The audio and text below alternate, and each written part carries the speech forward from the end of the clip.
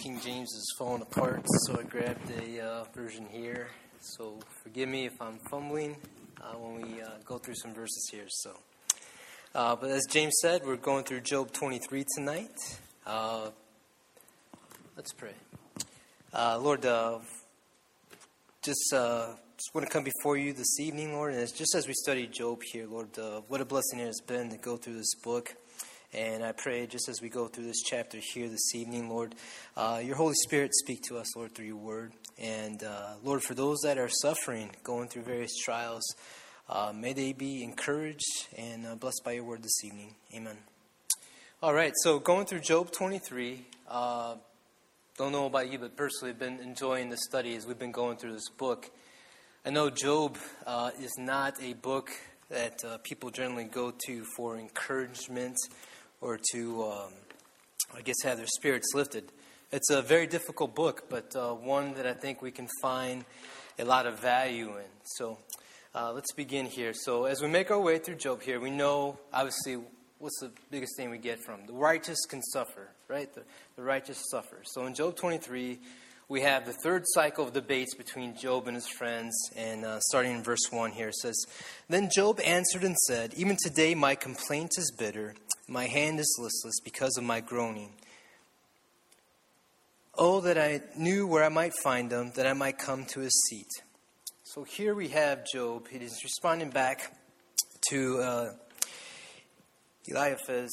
And he says here, his complaint is still bitter. His hand is heavy on account of his groaning.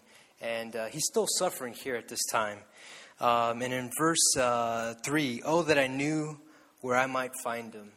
Very unique here about this book here in Job here. There's various statements of where Job says, "Oh, that."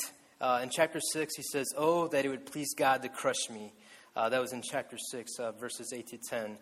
Chapter 14, Job said, "Oh, that you would hide me in the grave." And that was chapter 14, verses 13 through 17. In chapter 19, it says, "Oh, that my words were written. Oh, that they were inscribed in the book." And then in, "Oh, that they were written with an iron pen." Job here is expressing emotion with those words, "Oh, that," those two words, "Oh, that." And in Job 31, let me go there real quick. Job 31, he expresses that in verse 36 here. "Oh, that Job were tried to the utmost because his answers are like those." Oh, sorry. I'm not in 31. 31. Here we go. 31:35. "Oh, that I had one to hear me. Here's my mark. Oh, that the Almighty would answer me." So we see those various words there of "oh, that," and Job is expressing emotion here. Let's proceed on here with verse 4. That I might come to his seat. Verse 4, "I would present my case before him and fill my mouth with arguments. I would know the words which he would answer me and understand what he would say to me." Job here is talking about, he wants to meet God face to face here. He wants to present his case before him. And why does Job want to do this? Because if we look at chapter 1, even God, when he was talking to Satan about Job, God called Job blameless. He called him upright. He called him one who feared God and one who turned away from evil. So Job has this confidence. He wants to meet God face to face and present his case before him. Verse 6, "Would he contend with me in his great power? No, but he would take note of me.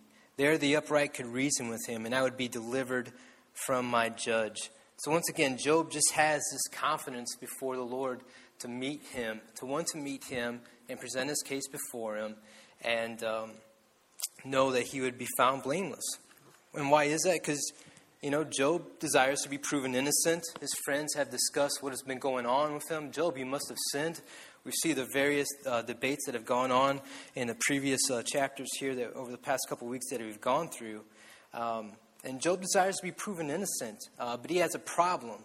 And it's a problem that we as believers in the Lord experience today. And that problem is expressed here in verse 8. "Look, I go forward, but he is not there. And backward, but I cannot perceive him. When he works on the left hand, I cannot behold him. When he turns to the right hand, I cannot see him. So what is the problem that Job's experienced here that we have today? It's not really a problem, but it's a characteristic of God. God is invisible. Job can't see him. He's not seeing him work here in this situation going on with his life here. And we experience it today, right? We can't see God. We can't see God. So Job talks about he's going backward, forward, left, to the right. He doesn't see him. So God is invisible, but for Job and for us, we are not invisible to God. Verse 10. But he knows the way that I take. When he has tested me, I shall come forth as gold. Verse 11. My foot has held fast to his steps. I have kept his way and not turned aside. So verse 10 mentions the way. He knows the way that I take. When he has tried me, I shall come out as gold. We know Job's way. Job is described as blameless, upright, one who feared God, one who turns away from evil. And Job says, when he has tried me, I shall come out as gold. And just immediately, that verse with the word gold in it, we see that in 1 Peter chapter 1. You can turn there if you like. 1 Peter chapter 1 and verse 6 through 9 I'm going to read here. In this you greatly rejoice, though now for a little while, if need be, you have been grieved by various trials, that the genuineness of your faith, being much more precious than gold that perishes, though it is tested by fire, may be found to praise, honor, and glory at the revelation of Jesus Christ, whom having not seen you love, though now you do not see him, yet believing you rejoice with joy inexpressible and full of glory, receiving the end of your faith, the salvation of your souls. I want you to remember that verse. James talks about refrigerator verses. As you go through Job here, remember these verses here that we looked at, 6 through 9. Because we talked about the problem that Job has here previously in 23, that God is invisible. He does not see God working. And yet here, if we look at here in this reference to gold here in 1 Peter, verse 8 talks about even though he doesn't see God, he loves him. And that's what Job has as well. That's what Job's faith has expressed here in verse 10. When he has tested me, I shall come forth as gold. Why? Because he knows the way that I take. Verse 11, my foot has held fast to his steps. I have kept this way and not turned aside. So Job is steadfast because of his faith and confidence in the Lord, even though he can't see him. And back to that 1 Peter verse, those verses again, talks about the genuineness of faith being proved out, his confidence being refined, his faith being refined and purified in this trial that Job is going through. When he talks about here in verse 10, I shall come forth as gold. Let's see here, verse 11, my foot is held fast to his steps. I have kept his way and not turned aside. I have not departed from the commandment of his lips. I have treasured the words of his mouth more than my necessary food. So in verse 11 there we have, I'll take you back to verse 10. Job talks about his way. And then verse 11, Job talks about God's way there when he talks about, I have kept his way and not turned aside. Verse 12, not departed from the commandment of his lips. I have treasured the words of his mouth more than my portion of food. So Job here, his way matches God's way. And that's why he knows that he will be proven innocent. He will be vindicated here in the end. He has that faith. He has that confidence in the Lord here. At the end of verse 12, though, here, notice how he says here, I have treasured the words of his mouth more than my necessary food. And basically, I want to express there tonight through that is that our deepest need as Christians is just to have the Word of God. To have the Word of God, to read it, to know it, to study it. If you look at this, and I'm going to take us here at the end to the final point here, but when we look at this verse here in 12, when he talks about, I have treasured the words of his mouth more than my portion of food. If you think about that, who else made a similar statement in that? It's a rhetorical question, you don't have to answer, but Jesus made a similar statement of that in Matthew 4:4, and I'll read that here. And this is when Jesus was being tempted in the wilderness by Satan.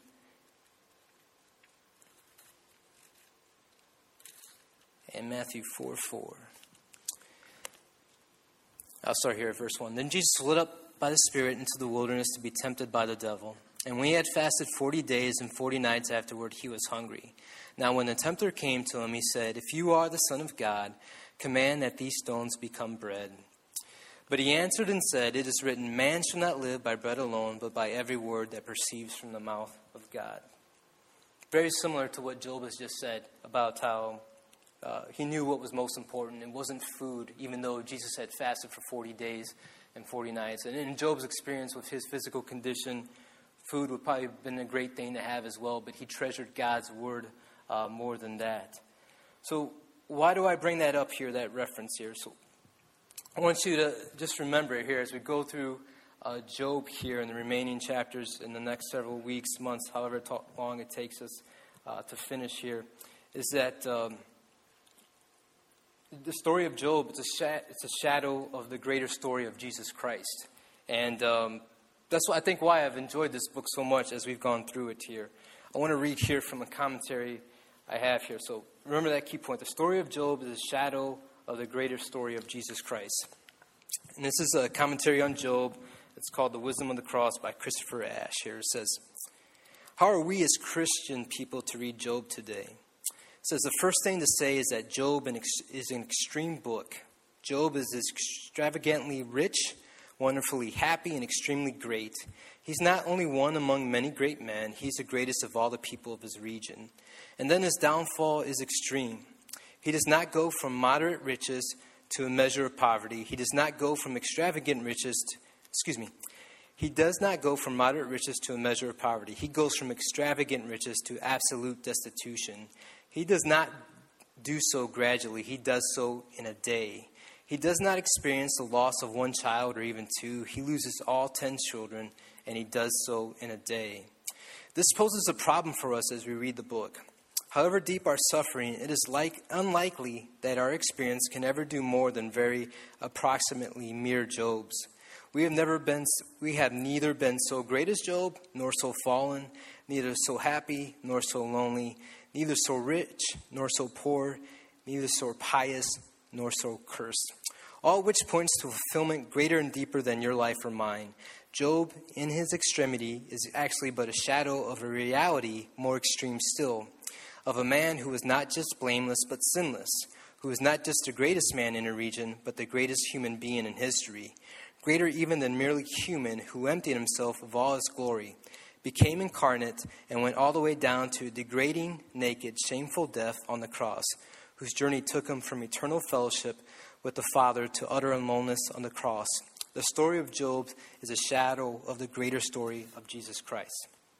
And it says here, the book of Job is a scary book, not like a horror movie where we can enjoy the scariness knowing that it is not about to strike us, but because of the real understanding that this terrible story may in some way become our story too.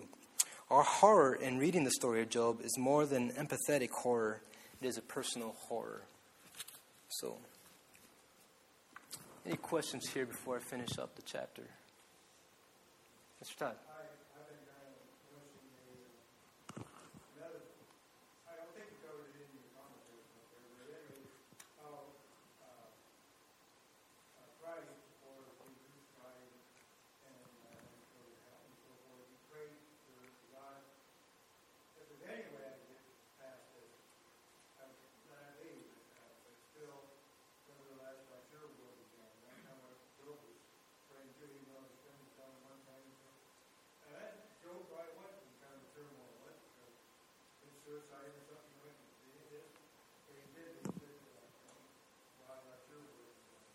Exactly.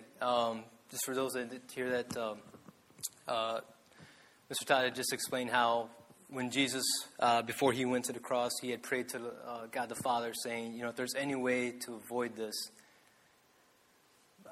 he was praying for that, but he wanted the Lord's will to be done.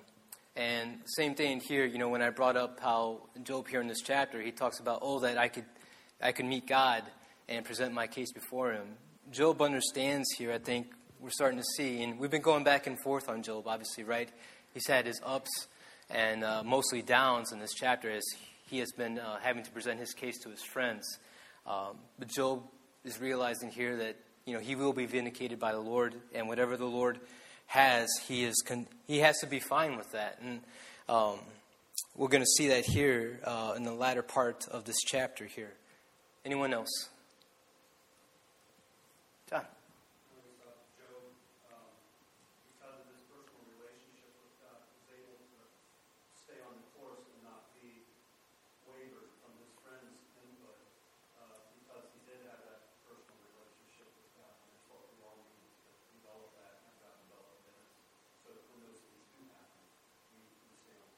Exactly.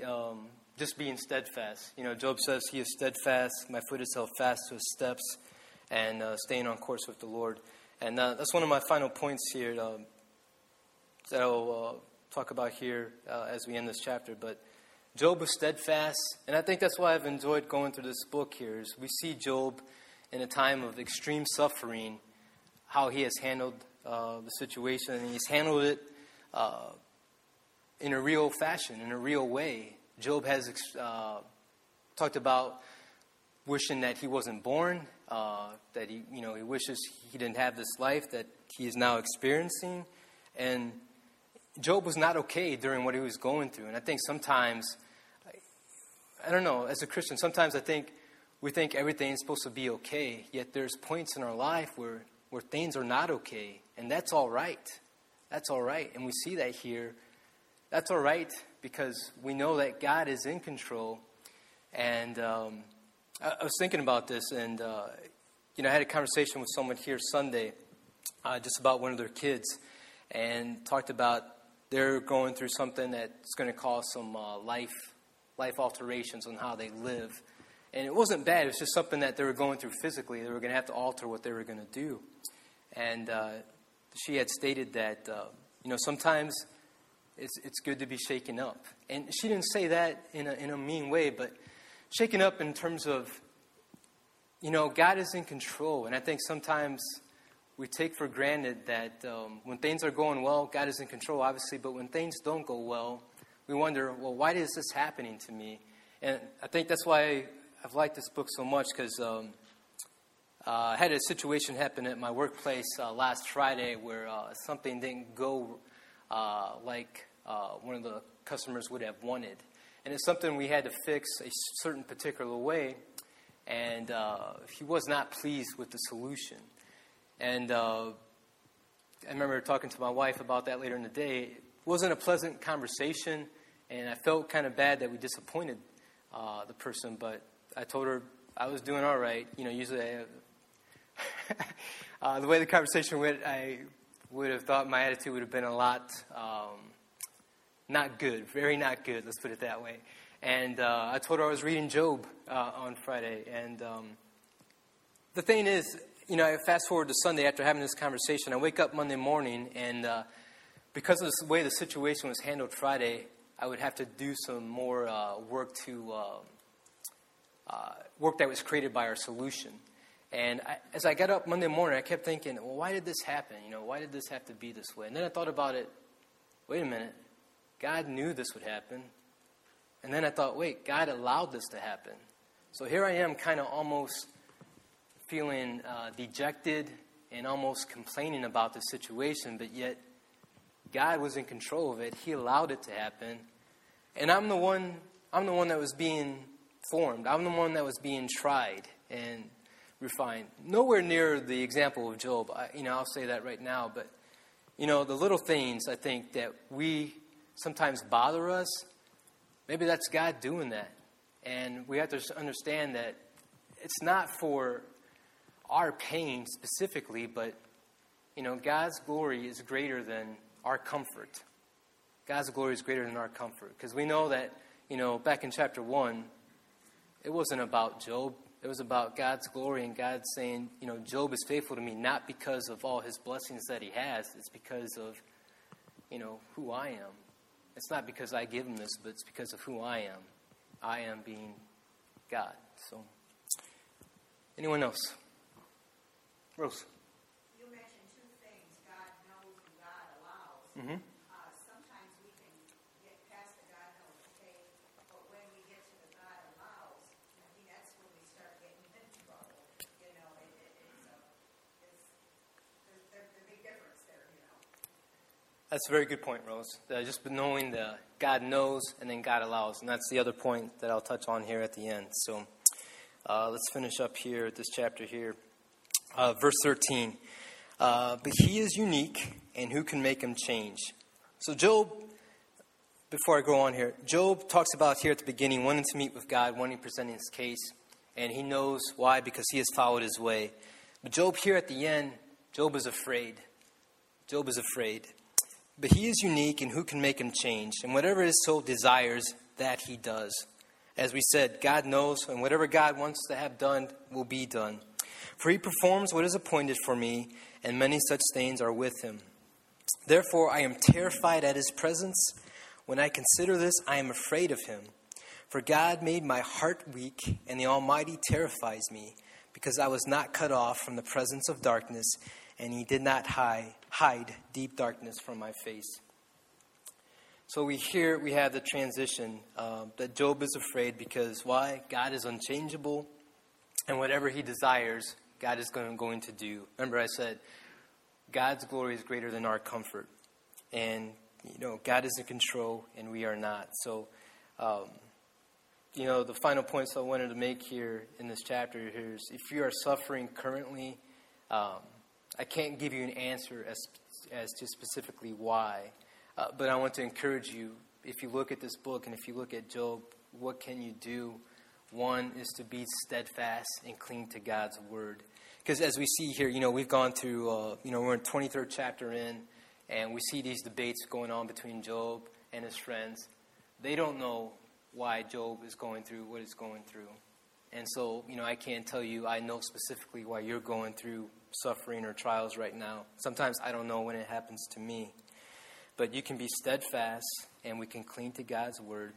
And the other thing Rosie had mentioned, there's a difference between knowing that we know that God knows, but the hard, difficult part of being a Christian is knowing that God allowed it. And I just wanted to look at 2 verses of Scripture here in the New Testament because I think they give great examples on this last point of God allowing certain things that we don't understand why. Let's see here. James, first one is in the book of James, and chapter 5, verse 11.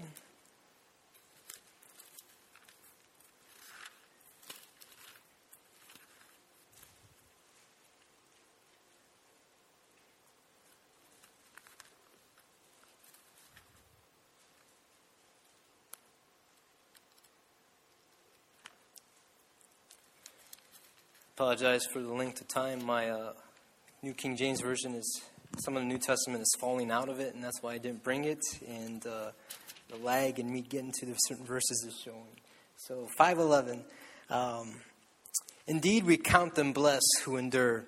Ye have heard of the perseverance of Job, and seen the end intended by the Lord, that the Lord is very compassionate and merciful. So here we have Job referencing James here.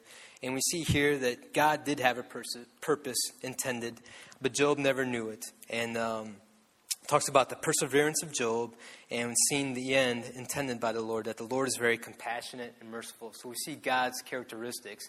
Even though Job had gone through what he'd gone through, the Lord's characteristics never changed there, compassion and mercy. The other passage of Scripture I want to take us to is in the book of John, chapter 6. And I think this clearly explains how do we handle the difficulty of knowing that God allows certain things that we don't understand. So John 6, this is about the passage where Jesus preaches the sermon on being the bread of life, and it's a very difficult teaching to the people that hear it. And some people depart after hearing this. John chapter 6, verse 60. It says, therefore many of his disciples, when they heard this, said, this is a hard saying, who can understand it? When Jesus knew in himself that his disciples complained about this, he said to them, does this offend you? What then if you should see the Son of Man ascend where he was before? It is the Spirit who gives life, the flesh profits nothing. The words that I speak to you are spirit, and they are life. But there are some of you who do not believe. For Jesus knew from the beginning who they were, who who they were who did not believe and who would betray him. And he said, "Therefore I have said to you that no one can come to me unless it has been granted to him by the Father." From that time many of his disciples went back and walked with him no more. Then Jesus said to the 12, "Do you also want to go away?" And this verse here, these last few verses, how do we handle what God allows? And as a Christian, my perfect example summary statement would be what Peter says here. But Simon Peter answered him, "Lord, to whom shall we go? You have the words of eternal life. Also, we have come to believe and know that you are the Christ, the Son of the living God." Where can we go as Christians? I mean, we trust the Lord. We're going to go to him. Where else can we go? And that's what Job did. Job didn't go anywhere else. He trusted in the Lord. As we can see here, he talks about wanting to meet him, wanting to present his case. And, the difference between knowing what God knows and dealing with what God allows, trusting him, because where can we go? It's only the Lord and him alone. So those 2 points, how can we deal with the suffering that we're going through? One, to be steadfast and cling to God's word. And I think because of that, our trust grows in him. And because of that, we stay with him, because we know that he is with us. And to that, just want to end here as we end this section here on Job 23, just finishing up from that commentary here. We talked about our horror in reading the story of Job and it being a personal horror. And the author here says, "But there is one difference. We lived after the cross of Christ and therefore after the fulfillment of the story of Job. In the cross of Christ, God has disarmed the rulers and authorities and put them to open shame by triumphing over them in Jesus and his cross." Colossians 2:15. "Through his death, Jesus will destroy the one who has the power of death, that is the devil, and deliver all those who through fear of death were subject to lifelong slavery." And that's from Hebrews 2:14 and 15. The reason the Son of God appeared was to destroy the works of the devil. And the author ends this statement here very well. The cross changes things. So, any other questions or comments before we close? Rose.